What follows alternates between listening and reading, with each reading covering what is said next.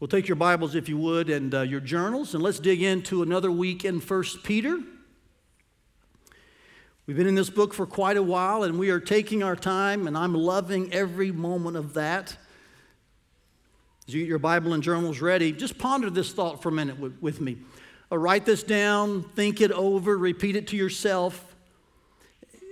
Here it is. When times are tough, love must, more than ever, be tangible. Just ponder that. Grapple with it. Think it through. I'll say it to you again. When times are tough, love must, more than ever, be tangible. Now, ironically, I have some relatives here today who are living proof of this. First of all, my mom and dad are here today.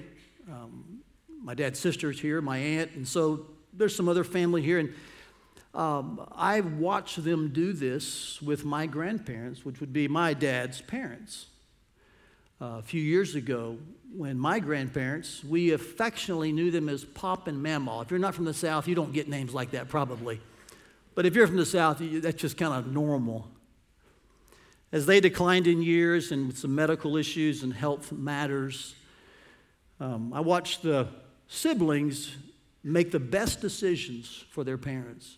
One of those was that they would move in with my parents. And so my parents built a home not only for them, but also designed to kind of accommodate my dad's parents. And as those things worsened, became increasingly difficult, you never heard a bit of complaining from my parents or those siblings. I watched their love become very tangible, provable. I've also watched this on Julie's side. They're here today as well, some of them. Theirs is a bit more recent. Julie's father passed away a little more than a year ago or so, and in the after effects of that, Julie's mother has moved in with her son, Julie's brother. This has just been a few months now, and I've watched them just beautifully take care of Julie's mom. Everyone has to make some adjustments. It's not easy. There's the selling of a home and lots of stuff and reorganizing. And in that moment, I just watched love become very tangible. You know, frankly, many of you are doing the very same thing right now. From one end to the other. It may be with an aging parent. It may be with a child with special needs. It could be any situation along that spectrum. You are proving that in the toughest of times, love must more than ever be tangible. And I think that's the essence of what Peter is getting at. In the next two exhortations to these elect exiles who are experiencing very tough times, it's to these sojourning strangers that he gives two exhortations in 1 Peter 4, 8, and 9. So your Bibles are open. Find chapter 4. Put a finger and an eye on verses 8 and 9. These two exhortations are tucked within 5 that occur between verses 7 and 11. We've been looking at these 5 exhortations to the body of Christ in light of the end times. We looked at one last week, which was to pray and to live with discipline. There are actually 5 in these 5 verses. I'll show you all 5. We covered one last week. We'll cover 2 today. We'll cover 2 more next week. If you recall, they'll be on the screen behind me. It's to pray, and then it's to love, then it's to share, and then, of course, it's to speak and to serve. We'll see all those over the course of 3 weeks. Today, just number 2 and number 3, things that we're to do based on Peter's writing here, especially in light of the end time. So can I read for us all 5 verses first of all? Here's the entire pericope, kind of in context. Follow with me, 1 Peter 4, 7 through 11.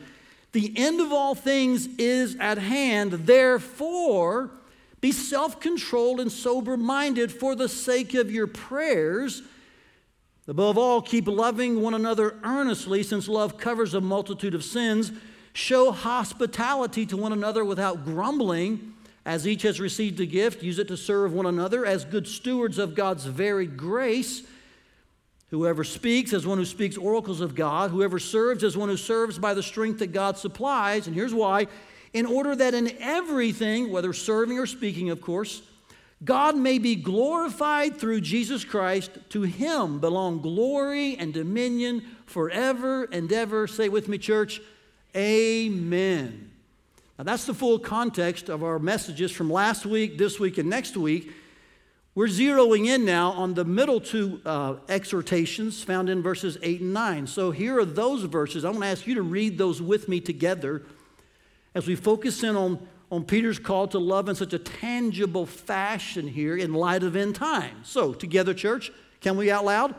Above all, keep loving one another earnestly, since love covers a multitude of sins. Show hospitality to one another without grumbling. Now, before we look at these two specific commands, let me give you some general words about these two verses as a whole. You notice that Peter starts with the words above all.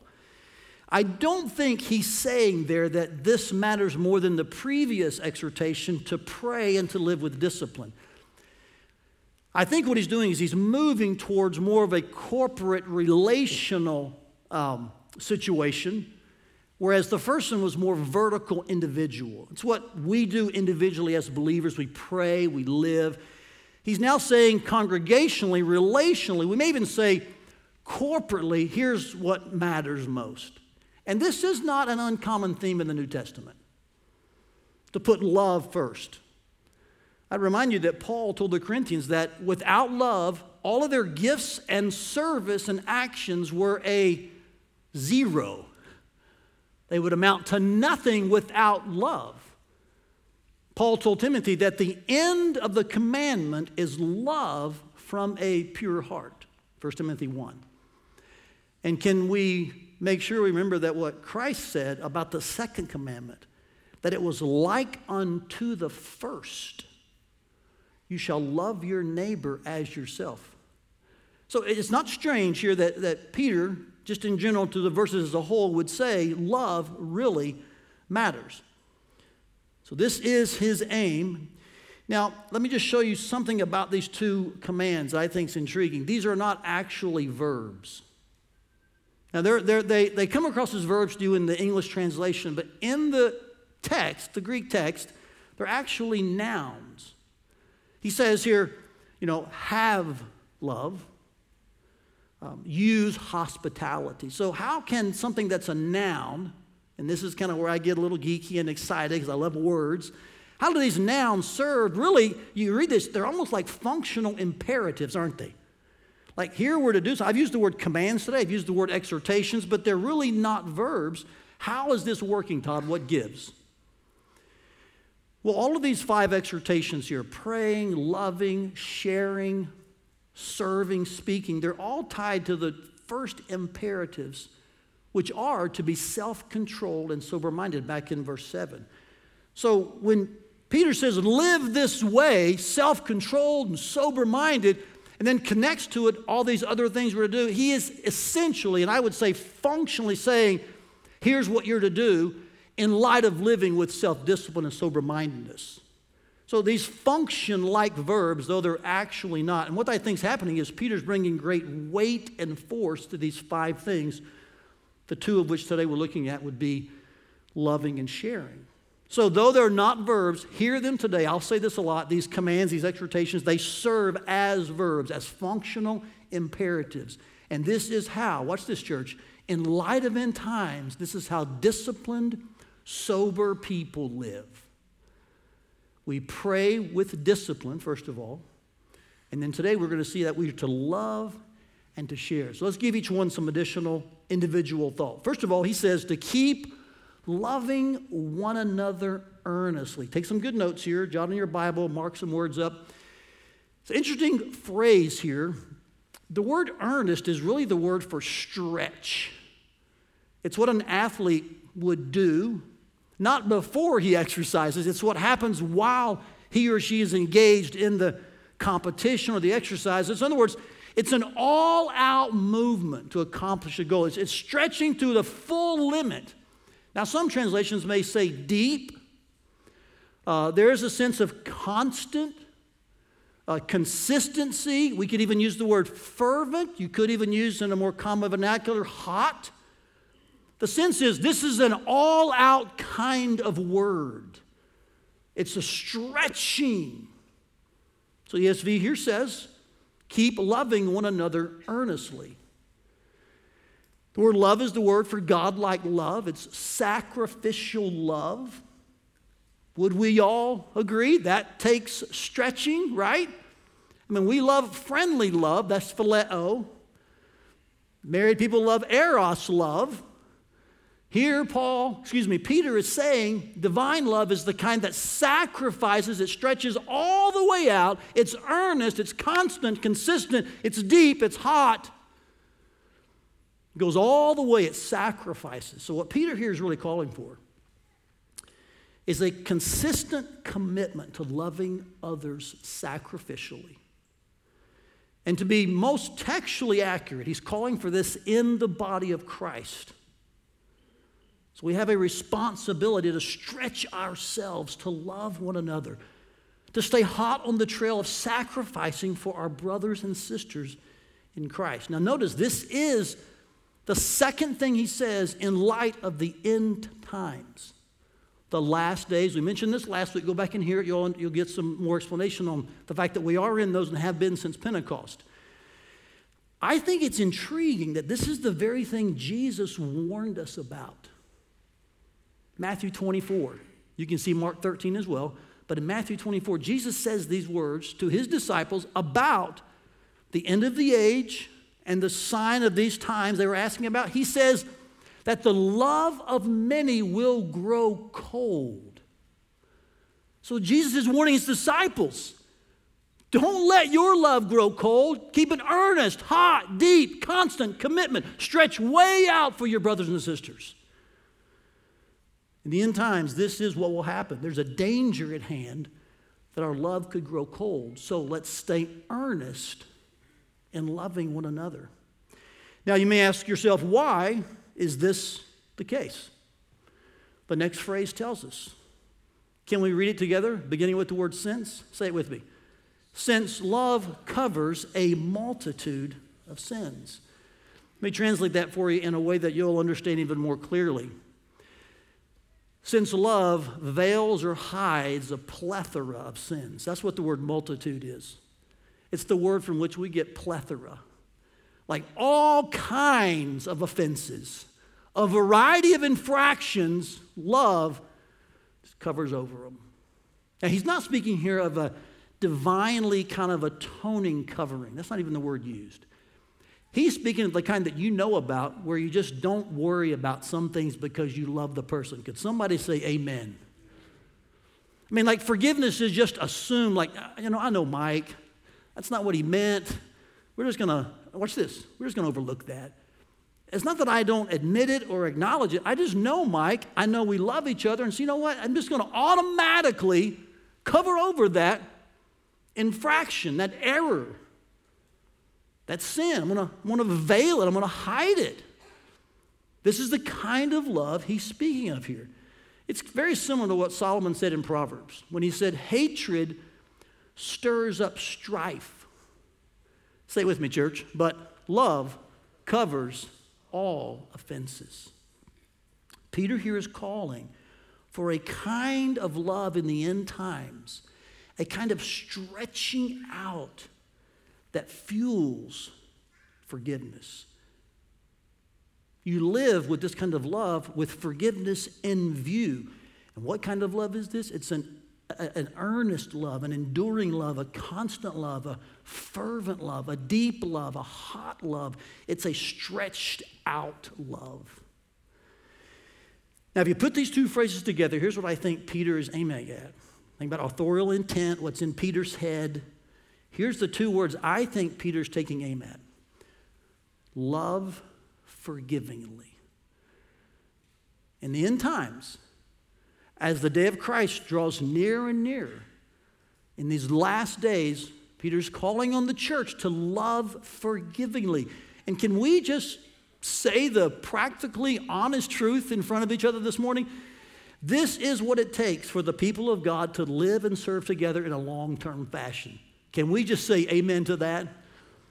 It's easy to leave a church. First time you get upset, someone wrongs you, you find an offense, I'm out of here, and you'll go to the next place until that happens, and soon you're out of churches. This is why this verse matters so much. This is what it takes to live long term in the family of God.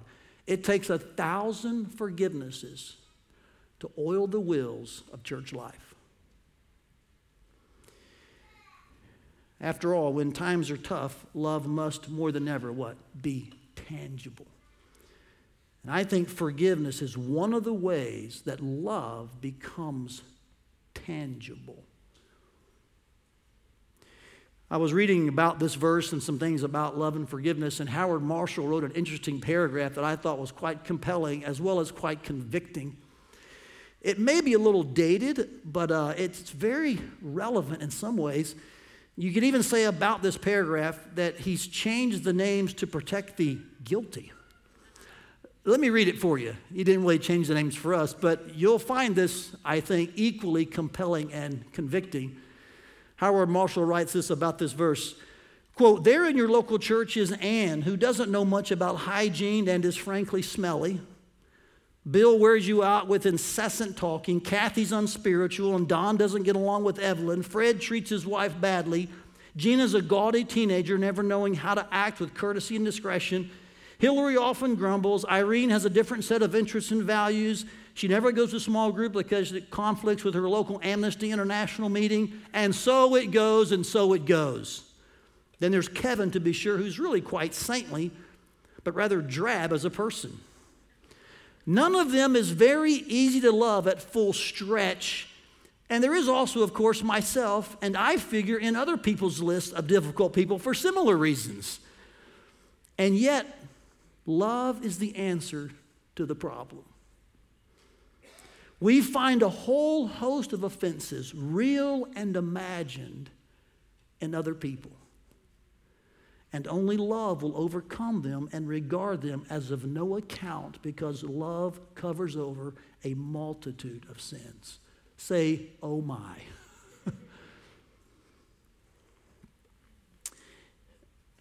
This is why we must stretch our love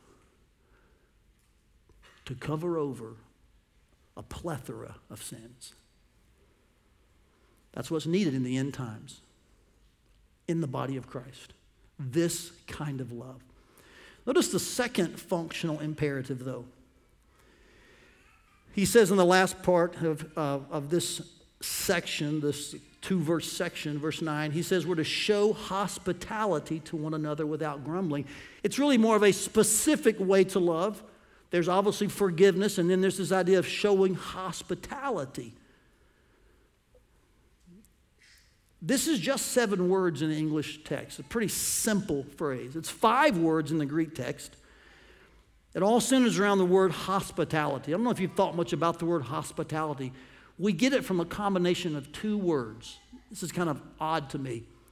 Friend and stranger. That's how we get the word hospitality. It means that you love strangers. It means you're fond of people you don't know. And so as a result, you open your home, and I might add, you open your heart to those that you don't really know. When we say someone's hospitable, what we're actually saying, if you use the etymology of the word, is, oh, someone loves strangers. They're not worried about stranger danger, right? They open their homes, their hearts. They're fond of guests. That's the root meaning of the word. And Peter here is exhorting those believers to use or to show or to display hospitality. And then he says, without grumbling. So this is why I say Peter here is calling for more than just for you to share your stuff. He's actually asking you to share your soul.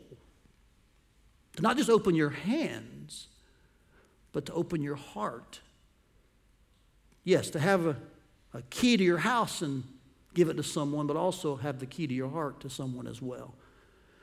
This is why he has the qualifier.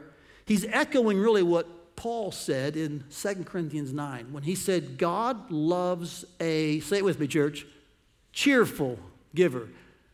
Now, God loves givers, but God loves cheerful givers. That's what he's asking for. That's what he's calling for. So we don't, in a grumbling fashion, in a non-cheerful disposition, in a way that seems like resentful, we don't say, here you go. No, the text is calling, especially in light of end times, to love forgivingly and now to share freely. Because God loves a cheerful giver. Now, if you're needing an example of this, we need to look no further than the New Testament. In fact, let me read for you the account of the very first church. Here's Acts 4, the end of it. Just listen. It's astounding how freely they shared their stuff. End of Acts 4. There was not a needy person among them, for as many as were owners of lands or houses sold them. And they brought the proceeds of what was sold and laid it at the apostles' feet, and it was distributed to each as any had need. Isn't that astounding? And that's not among 500 people or 800 people or 1,200 people. That's among thousands of people. Do you recall there were 3,000 baptized? That's just the beginning of that early church's growth. And yet, here these early Christians were sharing freely, giving with their hearts, giving with their houses, sharing their souls and their stuff. It's hospitality on display. You know, the text says they met in homes. Acts also records for us some interesting things about the church plant's generosity. Watch this. As Paul planted churches throughout that region, as he made his way back through them, first of all, to establish elders, he also requested, and I would say encouraged strongly, them to give to the fund that was being collected for the Jerusalem church in their famine. So watch this. The home church experienced persecution, Acts 8. They were all spread. Antioch became kind of a central place where then Paul and Barnabas and so forth, they spread out to plant churches. As that coin kind of flips over, all of those church plants are now giving back to the, we'll call it mothership. Is that okay to say? Because they were experiencing famine. And here the church plants are saying, hey, yes, we'll be generous. Check out 1 Corinthians 16. Paul lays out exactly how they should methodically and systematically give so that the mother church could make it during a famine. It's generosity. It's hospitality. John's third epistle, he talks about how that church in Asia Minor was welcoming strangers. Don't think they were just welcoming like anybody. It was these folks who were traveling servants of Christ, going from town to town. You might use the word missionaries. You could use the word evangelists, perhaps preachers. They were probably more country-less nomadics who were on a gospel call, so to speak, and going from town to town. And so as they would enter a town, fellow believers would welcome them in. They didn't know them, but they knew they belonged to them in a spiritual sense. So they'd welcome them in, house them, feed them, support them, send them on their way. John says in his third epistle, he says, thank you for living this way. And so hospitality, both with our stuff and our souls, is a common New Testament thread. And we see why Peter now says this, because when times are tough, love must be tangible. And forgiveness, hospitality, sharing your stuff, loving each other in this way, that's how love becomes tangible, felt, experienced. Let me just take a moment here, especially in light of our Carlisleers who will be joining us today and are here. I want to thank you, First Family, for your hospitality and your generosity. We should do more of this. Often we don't. I just want to say it's thank you. It's been a tremendous blessing to see how much not only you give of your resources, but how much you share your stuff and how willing you are to do this without grumbling. Let me just share some stats with you. Do you know that most weeks in the life of our church, between 40 and 50 homes are open officially for small groups.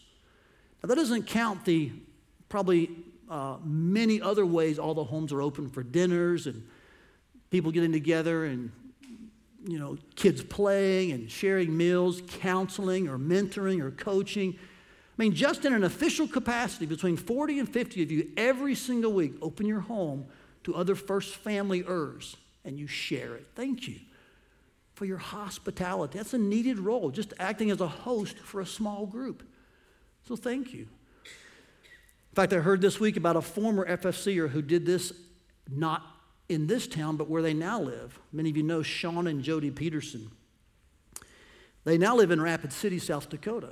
And losing them, as much as it was right to move, I hated losing. They were just avid servants here. But several months they moved. I got a call this week from a friend who's a pastor in Sheraton. Many of you know Paul Miller. Paul's son works at Cedarville University. Now, there's a lot of connections here. Hang with me. His boss, you got that? My friend Paul's son's boss. He was traveling with his family, his wife and 5 kids, and they were camping in South Dakota, and their vehicle that pulled the camper severely broke down. I think it was perhaps beyond repair. I'm not sure, but I got this email from Paul saying, hey, I was on some list with like 5 pastors in our state. Do you know anybody in South Dakota? I couldn't remember at that point if Sean and Jody had moved to Rapid City or where, so I just texted them and said, hey, what city did you guys move to? Was it Rapid City? And Jody wrote back, sure it was. I said, listen, I don't know if you guys would be able to, but there's this friend of a son of a fellow pastor in Iowa, and they're broken down, and they're living out of their camper at the car shop, and they don't even know when they're going to have their car or their truck repaired. All they need is some verbal encouragement. They don't really need anything, apparently. Could you just go by maybe and just say, hey, we're believers, and what do you need? Jody wrote back, you know what, we're on errands. We'll stop by. I sent the name of the shop. And she said, yeah, me and Sean will. Come to find out later, I got a text that whatever they needed, Sean met them the next morning and took the husband and got some things. And I don't know if they're still there or not, but it was so encouraging for me to hear about a former First Familyer, now in South Dakota, living out hospitality. And this is what we do as believers, and it's so important.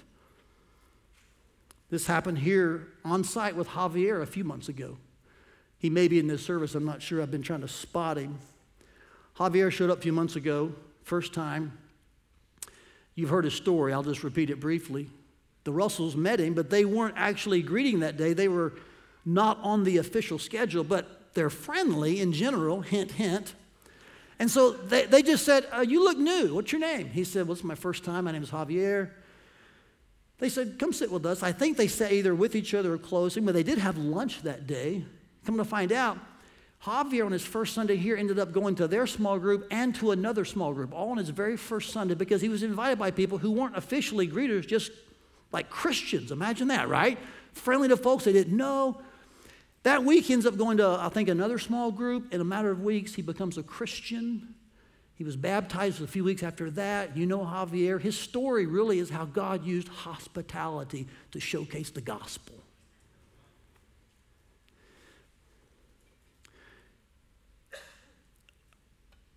Our admin department told me this week that so far, 66% of our members have given at least once this year. Now, I think that's good. I'm shooting for 100%, like all of our elders are, okay? We make no bones about that. If you're a member here, give.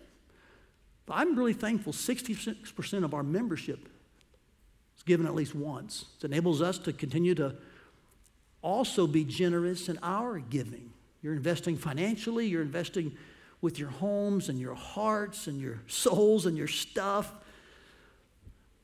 I was thinking about your generosity to and through your church. It's what allows us to stay generous with one-time gifts to our partners, monthly support to those we're sending, our church plants, local ministries, our staff. In fact, I looked this up this past week and confirmed with that same department, those who kind of run our finances. Last year, out of all the expenses and what we spent, about 20% went to missional purposes and causes. I know we budget around 11% towards regular partners, But I was really just overjoyed that out of all the giving, and there was a good surplus last year that we gave a lot of that away. I was so overjoyed that your hearts are to be generous so that we can in turn be generous. We're not a reservoir, we're a conduit. Amen, church? And thank you for being generous with your souls and your stuff, your hearts and your homes, so that we can in turn, as a collective body, be generous, because it pays and it's wise to give to and through your church. To be very frank with you, more happens because of the giving and the hosting and the hospitality as a collection than probably any one of you could do individually. It's called the cooperative effect, cooperation. So thank you. I mean that. Thank you for your hospitality, your generosity. It lets me know you are loving tangibly. So these two exhortations are quite clear and simple, aren't they? Love forgivingly and share freely. Let me just say one or two more words about this before I kind of land this plane. You may be saying, well, Todd, where's the gospel in this? Come on, there are probably folks here who aren't born again. They're not a Christian. They came to check out things. They're curious. They're under conviction. They're like Javier. Come on, you got to share the gospel. Amen. I'm not denying that. But I think sometimes we fail to see that it's in this kind of preaching often that the gospel is implicit and inherent. That, like, who lives that way? And watch this. Who benefits from that? I'll tell you who does. Christians live that way, and their brothers and sisters benefit in that way. Can I just say this to you in an insanely practical way? That I'm so thankful that God has saved me and put me in a church where this kind of love is shown. Amen?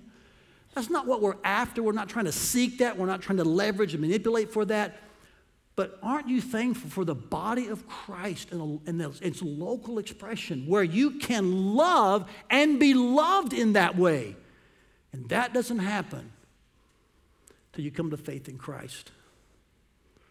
And you believe that Jesus is the only way. And God saves you by his grace and repentance and faith. You're placed into his family spiritually, and then you realize that physically by other believing sisters being around. You're in his church, and suddenly you experience a level of love you didn't know existed, not only in giving it, but in receiving it. Man, I am so thankful for the body of Christ. And that lifestyle of loving tangibly is often the greatest witness we have to those who are looking and watching and wondering, why should I become a Christian? Is that really true? Will this stand the test of time? What are you really after? And we just keep loving each other, even in the toughest of times, forgiving and sharing and proving God's love is real. Let me answer one more question before I kind of give you our take-home truth, because there may be this question in your head, why these two first? Sometimes the preacher wants to kind of get in the head of the listeners and ask, like, what's rolling around in there? What are your questions after hearing a text?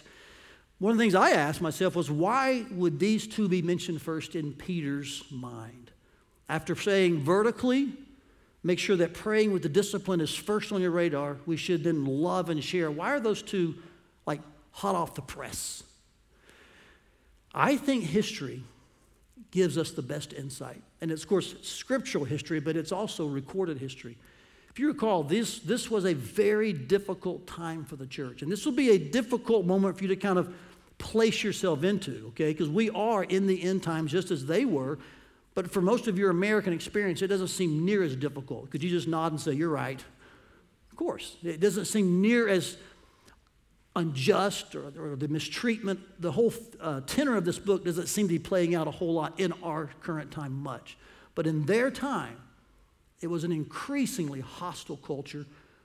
The first 10 regimes in this empire, the first 300 years, were anti-Christian up until about Constantine's reign. This is where Peter's writing towards the 60s and 70s of the first century. Hebrews says for us that many of these very readers had their homes plundered, taken from them. You can read about some of this in Acts 8 when the majority of the church was driven out of Jerusalem. Only the apostles stayed. And so they were, in a very real sense, nomadic. They were countryless, which is why Peter here says often, you're just exiles, you're strangers, you're wanderers. That's spiritually true, but it's also physically true. They were in difficult situations. Now listen very carefully. When those kinds of things are happening, here's what I think, humanly speaking, occurs. Things get under our skin quicker, and things get pulled from our hands quicker. Are you with me? In tough times, even though yours is not at that level as the first century, I think you can relate that when things get difficult, when suffering increases, things get under your skin and things get pulled from your hands. We could say it like this: we lose our patience, and often we lose our possessions. That happens. It happened intensely in the first century and forward. It happens intensely now in other places, not so much in this place, but it does happen. In principle, though, we would say, when times get tough, we tend to let things get under our skin, and we watch things somehow get pulled from our hands. We lose our patience and our possessions. And what is it that Peter's now calling for? Watch this. Love forgivingly, because things will get under your skin. And share freely, because things will get pulled from your hands. You'll want to lose your patience faster. So instead, love forgivingly. And you're going to find that you're going to lose some resources. So share freely. Receive freely. When I begin to think about the history of the church in this first century, and even Peter's audience, it began to make sense why he would now say, man, once you align and you're starting to pray with the discipline vertically, horizontally, here's the first two things I want to say to the church. Love forgivingly and share freely. So let me give you this in a simple nutshell. It's a no surprise, no secret take-home truth today. You probably already said it in your mind. Say it with me out loud, would you? Love tangibly by forgiving and sharing. Say it again with me, would you, church? Love tangibly by forgiving and sharing. We're calling for the kind of love that is felt. It's more than just verbal love. It's visible, tangible. It's seen. It's not just expressed with your lips. It's experienced in life through things like forgiveness, through things like sharing. These are so important in the church that we love in a tangible fashion, because when times are tough, love must, more than ever, be tangible. So I'm calling you to join me this week in loving tangibly. In light of the end times we're in, the day of Christ drawing closer and closer, these last days as we get nearer and nearer to the coming of Jesus, let's not escape the exhortations here to love forgivingly and share freely. With that ruminating in the spiritual belly you have, let me ask you some questions. Who do you need to love today? I could rephrase that. Who do you need to forgive today? Because love covers a multitude of sins, right, church? So who do you need to love/forgive today? What do you need to give today? With whom do you need to freely share your stuff? Or let's go a little deeper. With whom should you freely share your soul? Is there someone today that you should give a key to your house, and someone today you should give a key to your heart? What resources do you need to provide to help a brother or sister in need? How does your love need to stretch all the way out and be tangible? As you consider these questions and your answers to them, I'm going to throw one verse on the screen of your heart and the screen of your mind. which perfectly shows us the ultimate giver and lover. It's God, the most hospitable one, the one who graciously gives us all things and who showcased and displayed his love for us in the greatest way possible. Here's the fuel for your tank today as you think about who you're going to love, forgive, share with, help. Here's the gas for that engine. You ready?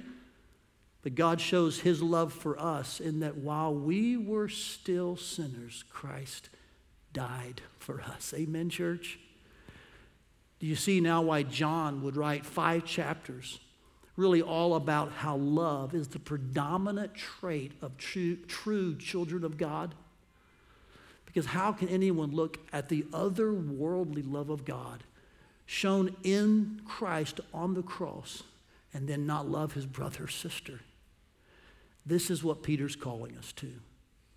Love forgivingly, share freely, and we can because God has so loved us. Will you pray with me? All of your heads are bowed and your eyes are closed. I'll ask you to stand just in a moment. Until that time, can you just for a moment allow the Holy Spirit to begin to press into you with some names and situations? And will you bring your yes to the table, church?